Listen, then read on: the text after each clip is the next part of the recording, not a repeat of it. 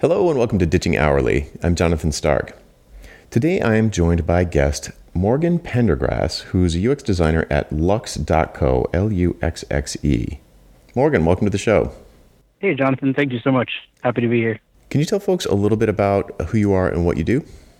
Yeah, no problem. So I am a UI UX designer, and I like to freelance outside of work. So I have a 9 to 5 where I do UI UX work for an agency, and then outside of that, I prefer to tinker on my own projects or clients that come to me for similar work that I'm able to help them execute on.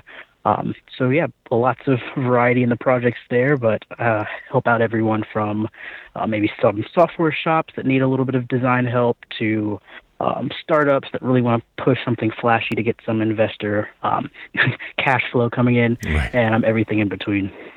Yeah, how long have you been doing the work that I see at Luxe.co? It's been about 2 years so far. Oh, you got quite a bit of stuff on there for 2 years. Thanks. Thank you.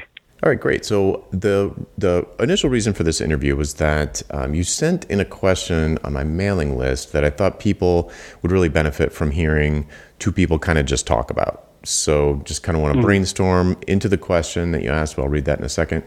And, I suspect that a lot of people are in a similar place. The question is related to retainers. There's a lot of confusion around retainers. So let me just read that, and then we can kind of pick up the thread from there. Okay. So the email was, why do you feel that retainers are only advisory as opposed to execution? As a UX designer, I have clients that are interested in a retainer as opposed to a fixed fee project because they aren't in a place to have a concrete scope of work. They need UX brain work to help craft the big picture, and in doing so, there's usually a level of execution, journey map, maybe some wireframes, logic flows, etc. Can you elaborate a bit? I just started doing retainer work for these sorts of loose engagements. All right, great. That's perfect because, like I said, I get probably one of the number one questions I get is about retainers. How do I do retainers? Isn't that just prepayment for hours? Or people think they're doing retainers. What should I do? Is it just advisory? Am I really just answering questions? How often should we meet? Should I be proactive about it? What if they don't call me? Millions of questions about retainers.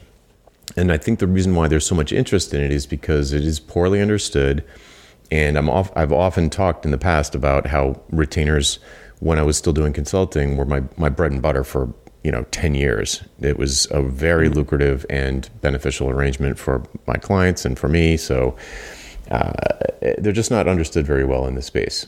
So maybe we could start by, would you be able to kind of give folks an idea of when you hear the word retainer, what does that mean to you?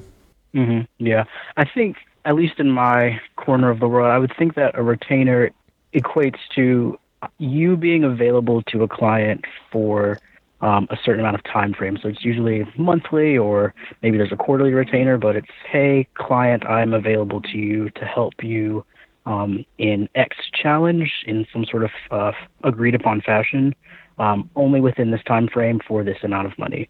So to me, it's kind of, I guess I could understand why it sounds like a prepayment for a bucket of hours.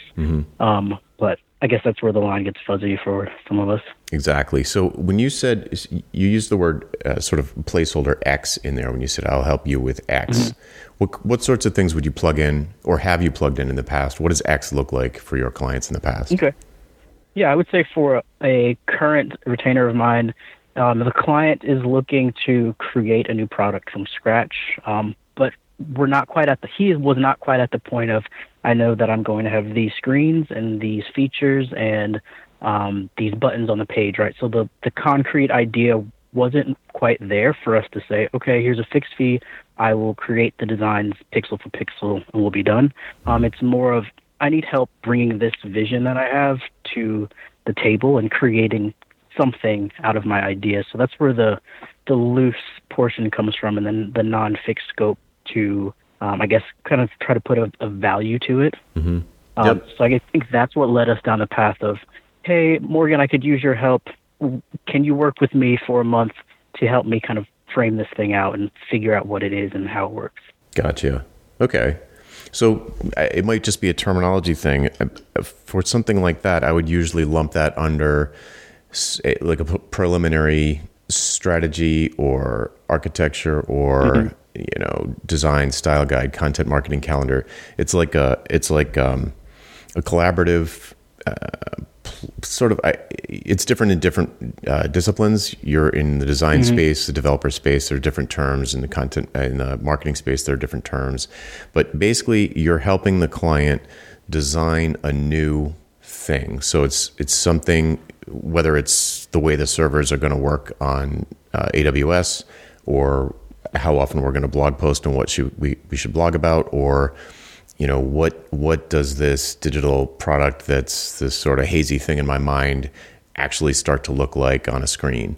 Yeah. So to me, that's absolutely a wonderful thing to sell. I wouldn't usually sell it on a month-to-month basis, though. To me, that feels a little bit more like if a one-time sort of again, depending on your discipline, like a one-day strategy workshop, or some sort of strategic or planning or design document that isn't the thing, it's a map of the thing.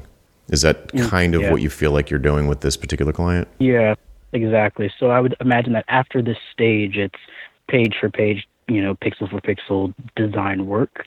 But yes, currently I need help making this something, right? So I think that's a good explanation. Kind of, I guess it is very preliminary, put the pieces together type of scenario. Do you imagine that it would extend past a month? Yeah, it already has.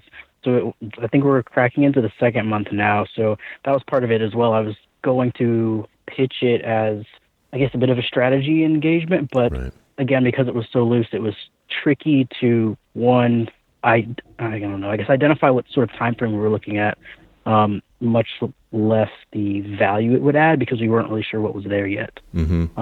So it's kind of been a bit of a partnership, hand in hand, working towards the solution. But again, I could be doing this completely wrong. No, I don't. No, I think what you're doing. No. I think what you're doing is great. It's really just a difference in terminology that I use versus what you're using. Honestly, okay. So you're saying you're cracking into the second month, but this is not full-time work. You have a full-time job. So is that part of the reason why it's taking so much calendar time? Is it that it's a moonlighting type of thing? And if you had to take a wild guess, how often, how many hours do you put into it on a weekly basis or on a monthly basis? And how much interaction is there with the client versus how much homework you have to do on your own? Gotcha. Okay. I would say probably weekly. We're looking at, in the first month at least, we were meeting 3 times a week, and that was probably about no less than 25 hours from me. So I think if I was going to look at the big picture, what's taking some time is, I think coming into it, the client had an idea of how he wanted it to work, and then as we started to hash it out, he realized that we ended up with a few more questions than he thought he already answered. So it's taken a bit of time for him and I to align on what we feel like is best.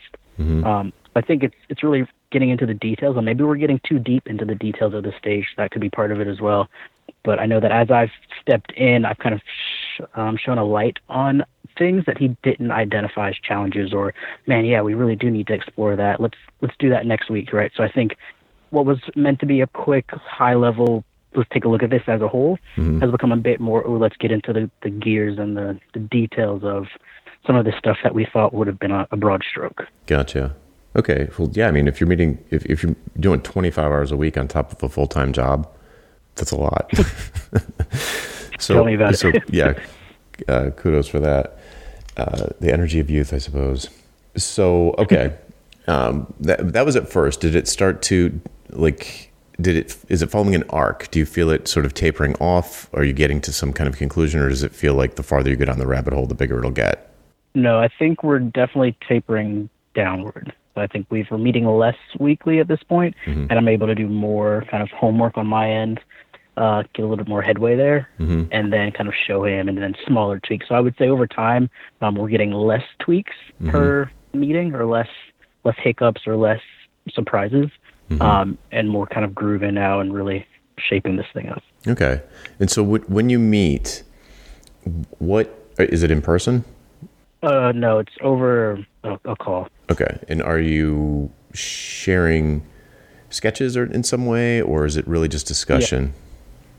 Yeah. No, we're essentially sharing, I'm screen sharing some loose wireframes to help him visualize the idea that he has in his head, or what might be in an Excel spreadsheet, but help visualize the pieces that he sees existing. With my added layer of, okay, well, how does feature A connect to feature B? So definitely that's where it gets into taking his loose idea, trying to do actual execution work in the form of wireframes at this point, to really help us both see this thing in live in the flesh. Right. To really think through a lot of the right. edge cases and details and like things that get glossed over.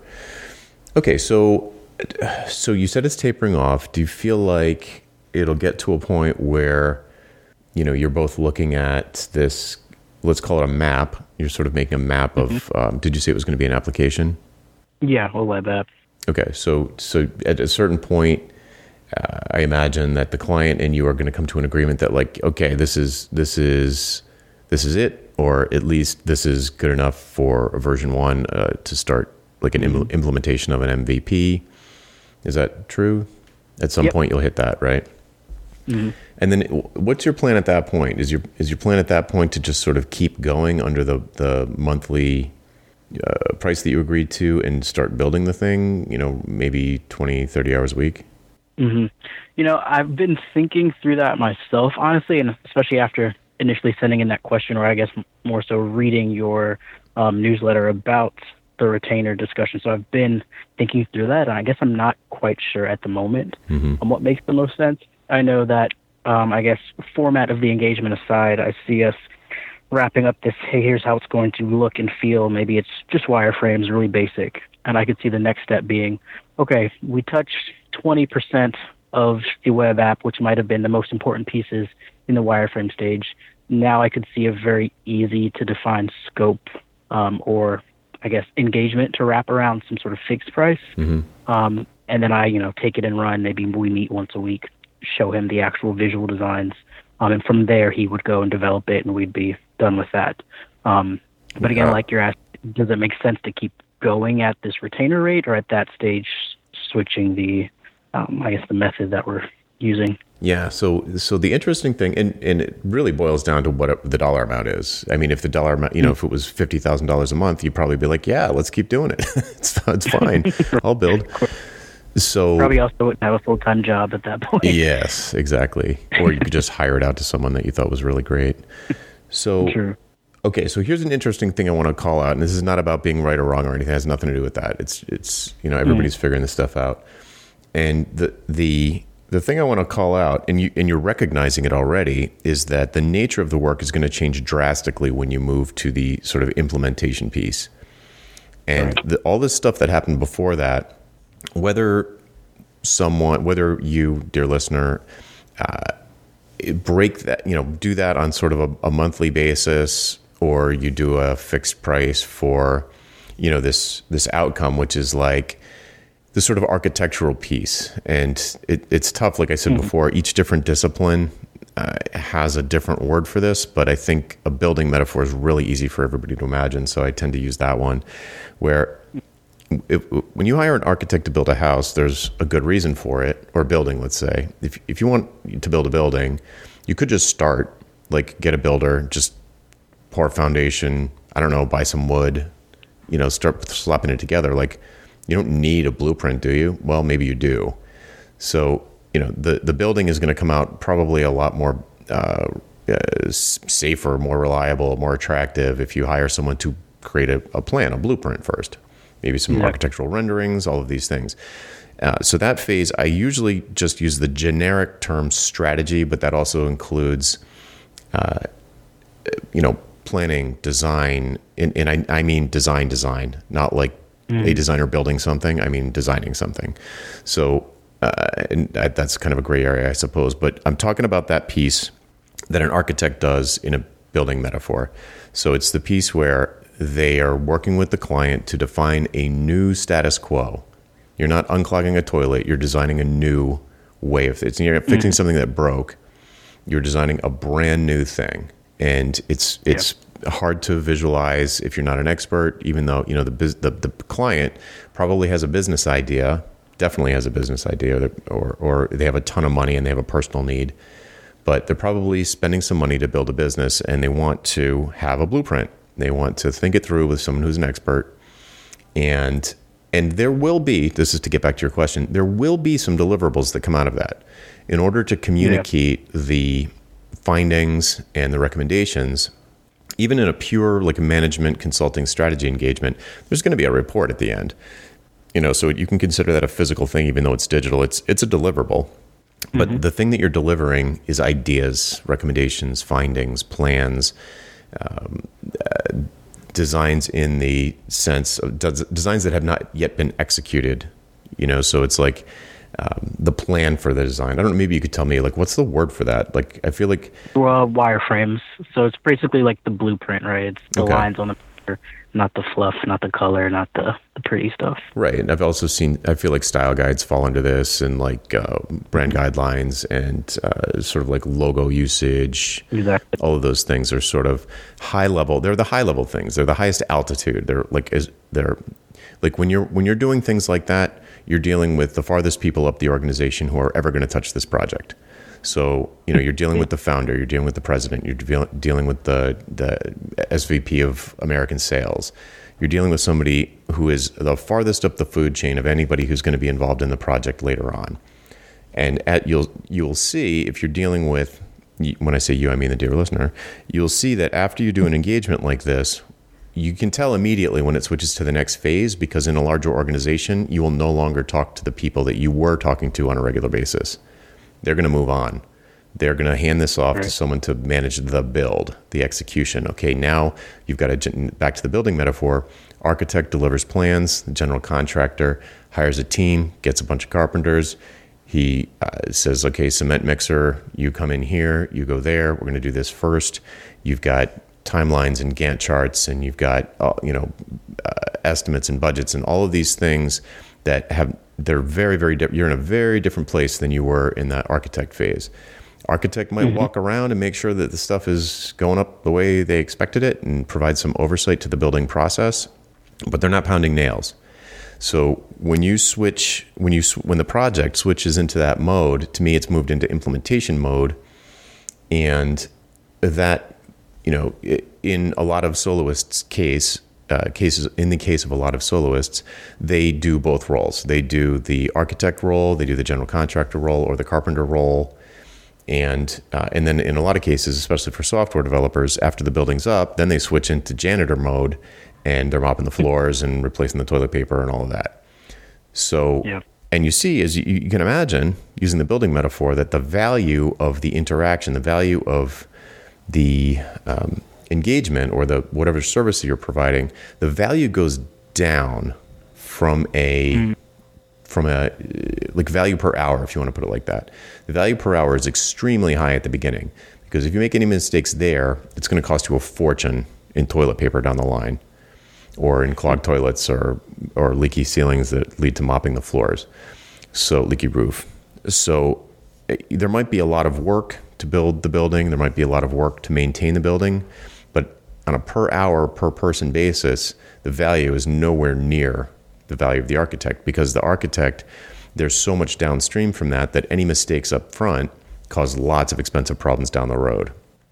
So in your case, since you're a solo person, and clearly do the implementation stuff, it does feel like it, as you pointed out, the arrangement that you have for this initial upfront architect work, it might not be the right fit for the building work. But the point, I guess I'm kind of on a soapbox here, but the big point I'm making is that the architect does have deliverables. And I just don't, when I say execution, like, yes, I guess technically they executed the deliverable and it's a blueprint or it's a style guide or whatever it is. But I just mean they're not making the thing. They're not making the thing that everyone's talking about. That's the difference. They're not building the building. Right. Okay, that totally makes sense. So essentially the stage I'm in now is still the architecting phase. Once throughout that, there will be execution, there will be physical work done, but the output of that is still not the end. It's not the final product. So you're saying the stage in which I begin the final product work, it's different, and therefore it's definitely going to, I guess, definitely a good reason to shift the pay structure, the payment structure, the cost structure. Yeah, typically you would. Yeah. Okay, that makes sense to me. Cool. All right, my job here is done. That was a lot easier than I thought it was going to be. Okay, right. Perfect. And that is really helpful for me too. Like it's all about that word execution, because I tend to use that for that middle layer. I think of like 3 layers of engagement. It's like the sort of strategic, architect, planning stuff, then the implementation, execution, building stuff, and then the support and maintenance and sort of cleanup, janitorial, like getting back, when stuff breaks, fix it type of stuff. Right. And the value, if you can begin new clients at that top level where you're playing the architect role, that's the best. If you can get those kinds of jobs, dear listener, then that's great, because those can be very high value. Please do not price them by the hour. Price them based on the value of your contribution to the big picture, which is more art than science, and I've got a bunch of other shows about that, but that's the idea. And then once that piece is over, and Morgan, you're gonna know when it's over. You're gonna be like, okay, now we're gonna shift into build mode. You're gonna you'll probably be using different tools. Everything changes. You basically put on a different hat. And exactly. Yeah. So when you're done with the blueprint, you land a client, they need you to, just like Morgan here, just get this, I need to think this through. I'm not technical. I have this idea, but I just don't know how to make it. I don't know how to communicate it to other people or even to flesh it out in my own mind. I need help with that. I need a sounding board. I need expertise in the space and all of those things.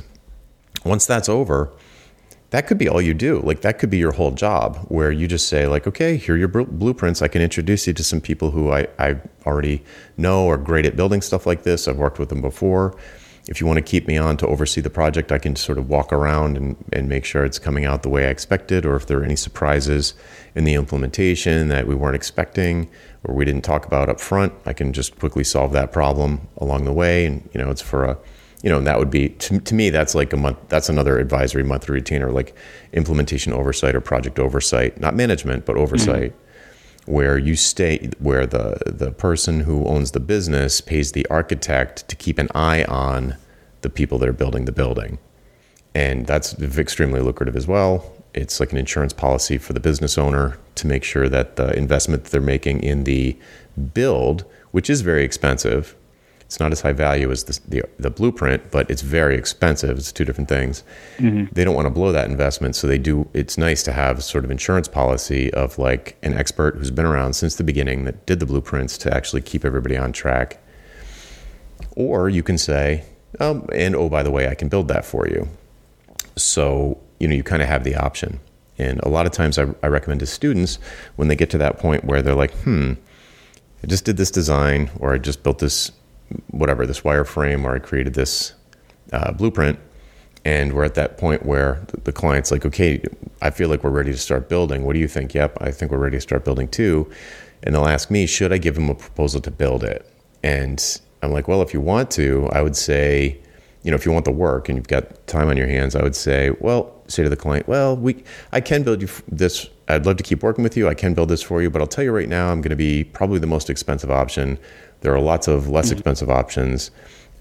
You can go to X, Y, and Z, Upwork, or 99 Designs. You send them to places where people go for low cost implementation, and say, I'll be happy to give you a proposal for the build, but you could get cheaper somewhere else if you want, and just kind of put it on them to say, no, we really like to have you do it, and you're already sort of kind of setting an expectation that it's going to be a premium, so that if they balk at the price, it's kind of like, well, I told you, you could just go to Upwork or maybe not Upwork, TopTal or something. And over time, if you can attract more and more of those architecture jobs and fewer of the build jobs, it frees up a crazy amount of time, because it takes forever to build stuff compared to writing the blueprint. I mean, it's like 100 times longer to make a building than it is to do a blueprint. So, certainly in-person hours, if nothing else. No, that makes sense. And I'm glad you went into that last part, because I was going to say that even understanding the differences here between the 2 roles or the 2 hats is beneficial for selling yourself as well, right? So if someone comes to you with, I need something new and flashy that I haven't even put to paper yet, it allows you to break down and tell them up front, like, hey, there's two parts to this. Let's start here with the strategy or whatever we want to call it based on your industry. And here's the goal, and here's why we would do this part first.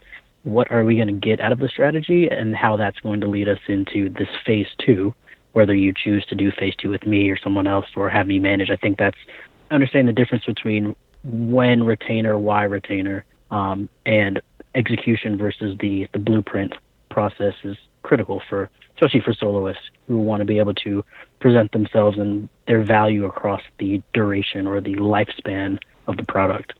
Yeah, it's great. Like, how can I contribute value in different phases of where you are?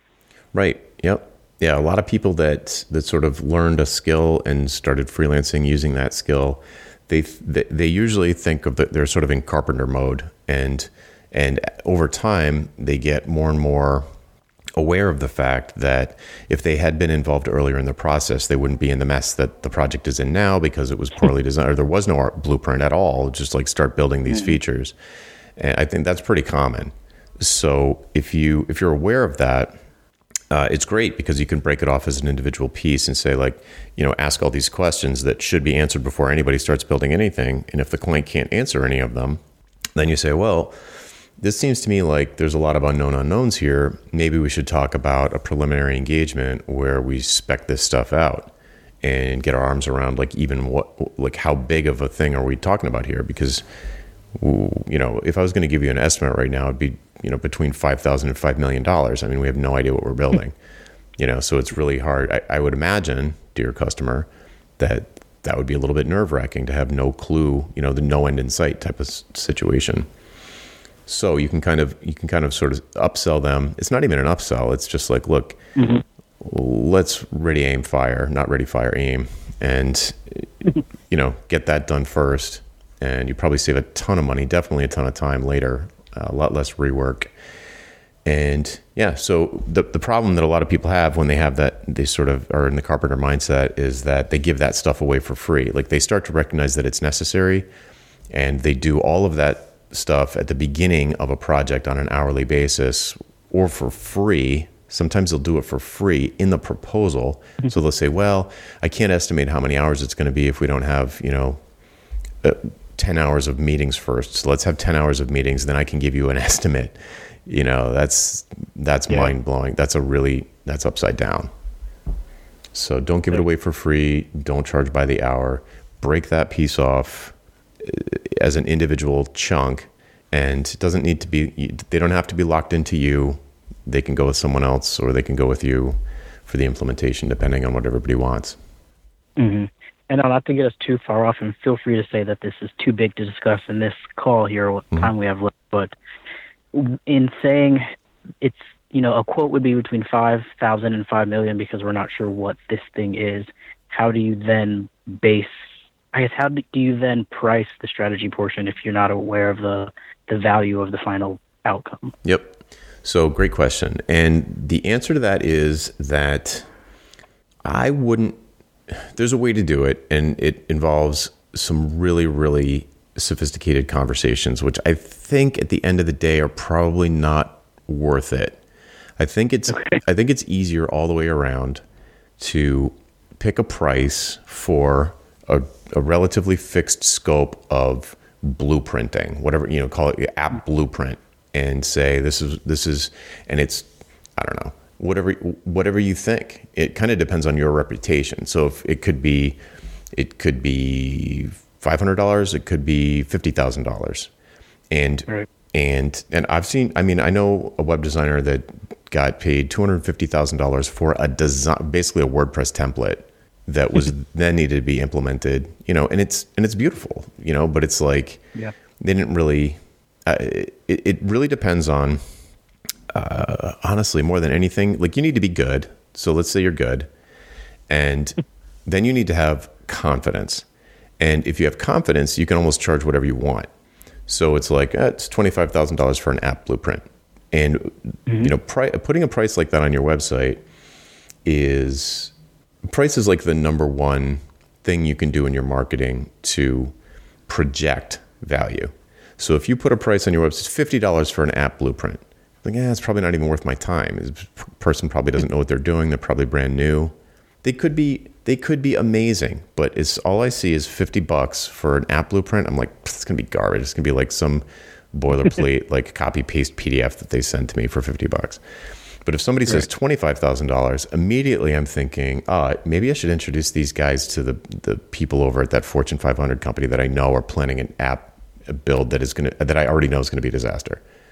So immediately the price the price can determine the market. So like your potential customers are immediately going to change if it's $25,000 versus, $500 or $5,000. So it kind of depends on, so what I'm talking about here is a productized service that's relatively fixed scope. No matter who buys it, it's going to take you about the same amount of work. The deliverables will be the same. And the price that you set will just be considered crazy or reasonable or a no-brainer, depending on who reads it. So what you'd want to do is pick a price and then say to yourself, all right, let's just say it's $5,000. That actually sounds kind of low to me, but let's just say $5,000. All right, so it's $5,000 for this app blueprint. For who would see that as a completely reasonable investment?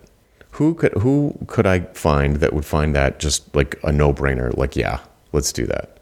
And kind of reverse engineer your customers from the price that you want to charge. Another way to do it would be to say to yourself, who do I want to work with? What kinds of people would I like to help in their mission?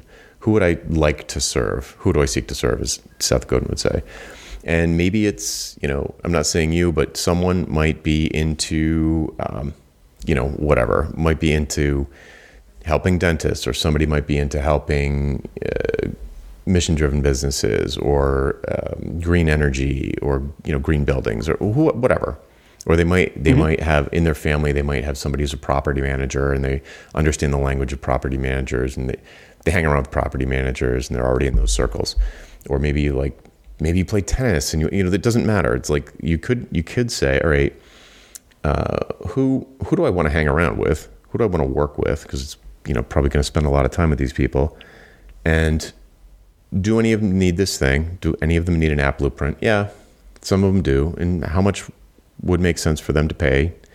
Okay, maybe it's $2,500. Let's say it's like animal shelter, nonprofit animal shelters, single location nonprofit animal shelters. So not a lot of budget, but it's very feel good. And you're like, maybe they can afford $500 to do an app blueprint because they need to do this app, pet finder app, or pet placement, whatever.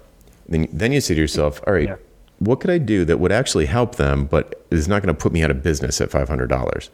Maybe I've got some boilerplate. Maybe it's a form that they fill out. Maybe it's there's some sort of checklist or decision tree that I can set up once, maybe tweak a few times, have them run through it, and it's sort of like it kind of like barfs out something helpful to them. But it didn't require a lot of that you could call an app blueprint, but it didn't require a lot of individual attention from you on each time it gets used. So if there are 10,000 single location animal shelters across the U.S. and you can reasonably charge $500 for it, you can make some actual money over time with this thing that basically needs that fills the same need as your one-on-one attention would, meeting with somebody 25 hours a week for 2 months. That is not as good, but the champagne version isn't in their budget. So what can you do? What if they only have a beer budget? What could you do to satisfy this need as much as you could? If you see what I'm saying. Okay, that makes sense. Yeah, I mean, pricing is very fluid. Like for something like this, the price is very, very fluid. I could imagine 6 figures for something like this, for sure. But you'd be working with enterprise clients. There'd be a lot of politics, very long sales cycle, those sorts of things. Exactly. Okay. So it's kind of like the price is going to determine who you're going to work with or who you want to be working alongside should influence your pricing. Yep. Yeah, 2 sides of the same coin. Okay. Awesome. Thanks for that, Ellis. Yeah, well, this was fun. Thanks so much for joining me. No problem. All right, folks. Where should I already mentioned the URL, but where should people go to check out your work? Lux.co, so luxxe.co. Excellent. So if anybody needs a $50,000 app blueprint, just go to lux.co. Morgan and hook you up. Everyone at once. All right, thanks. Thanks. Would you like to learn how to get paid what you're worth? How about selling your expertise and not your labor? We work through all of this together in the pricing seminar. Pre-registration starts soon, and you can sign up to be among the first to know when early bird pricing is announced at thepricingseminar.com. That URL again is thepricingseminar.com. Hope to see you there. Hey, Jonathan again. Do you have questions about how to improve your business? Things like value pricing your work instead of billing for your time, or positioning yourself as the go-to person in your space, or maybe productizing your services so you never have to have another awkward sales call or spend hours writing another custom proposal. Book a one-on-one coaching call with me and get answers to these questions and others in the time it takes you to get ready for work in the morning. Best of all, you're covered by my 100% satisfaction guarantee. If at the end of the call you don't feel like it was worth it, just say the word and I'll refund your purchase in full. To book your one-on-one coaching call, go to jonathanstark.com/call, CALL. That URL again is jonathanstark.com/call. Hope to see you there.